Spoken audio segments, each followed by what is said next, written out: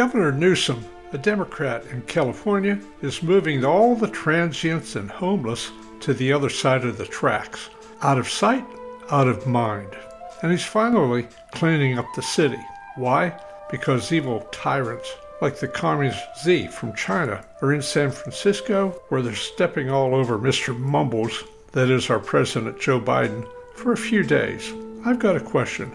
I thought the California Marxists were all about equity and inclusion, and the homeless and the dope addicts and so on, they have every right to live where they want.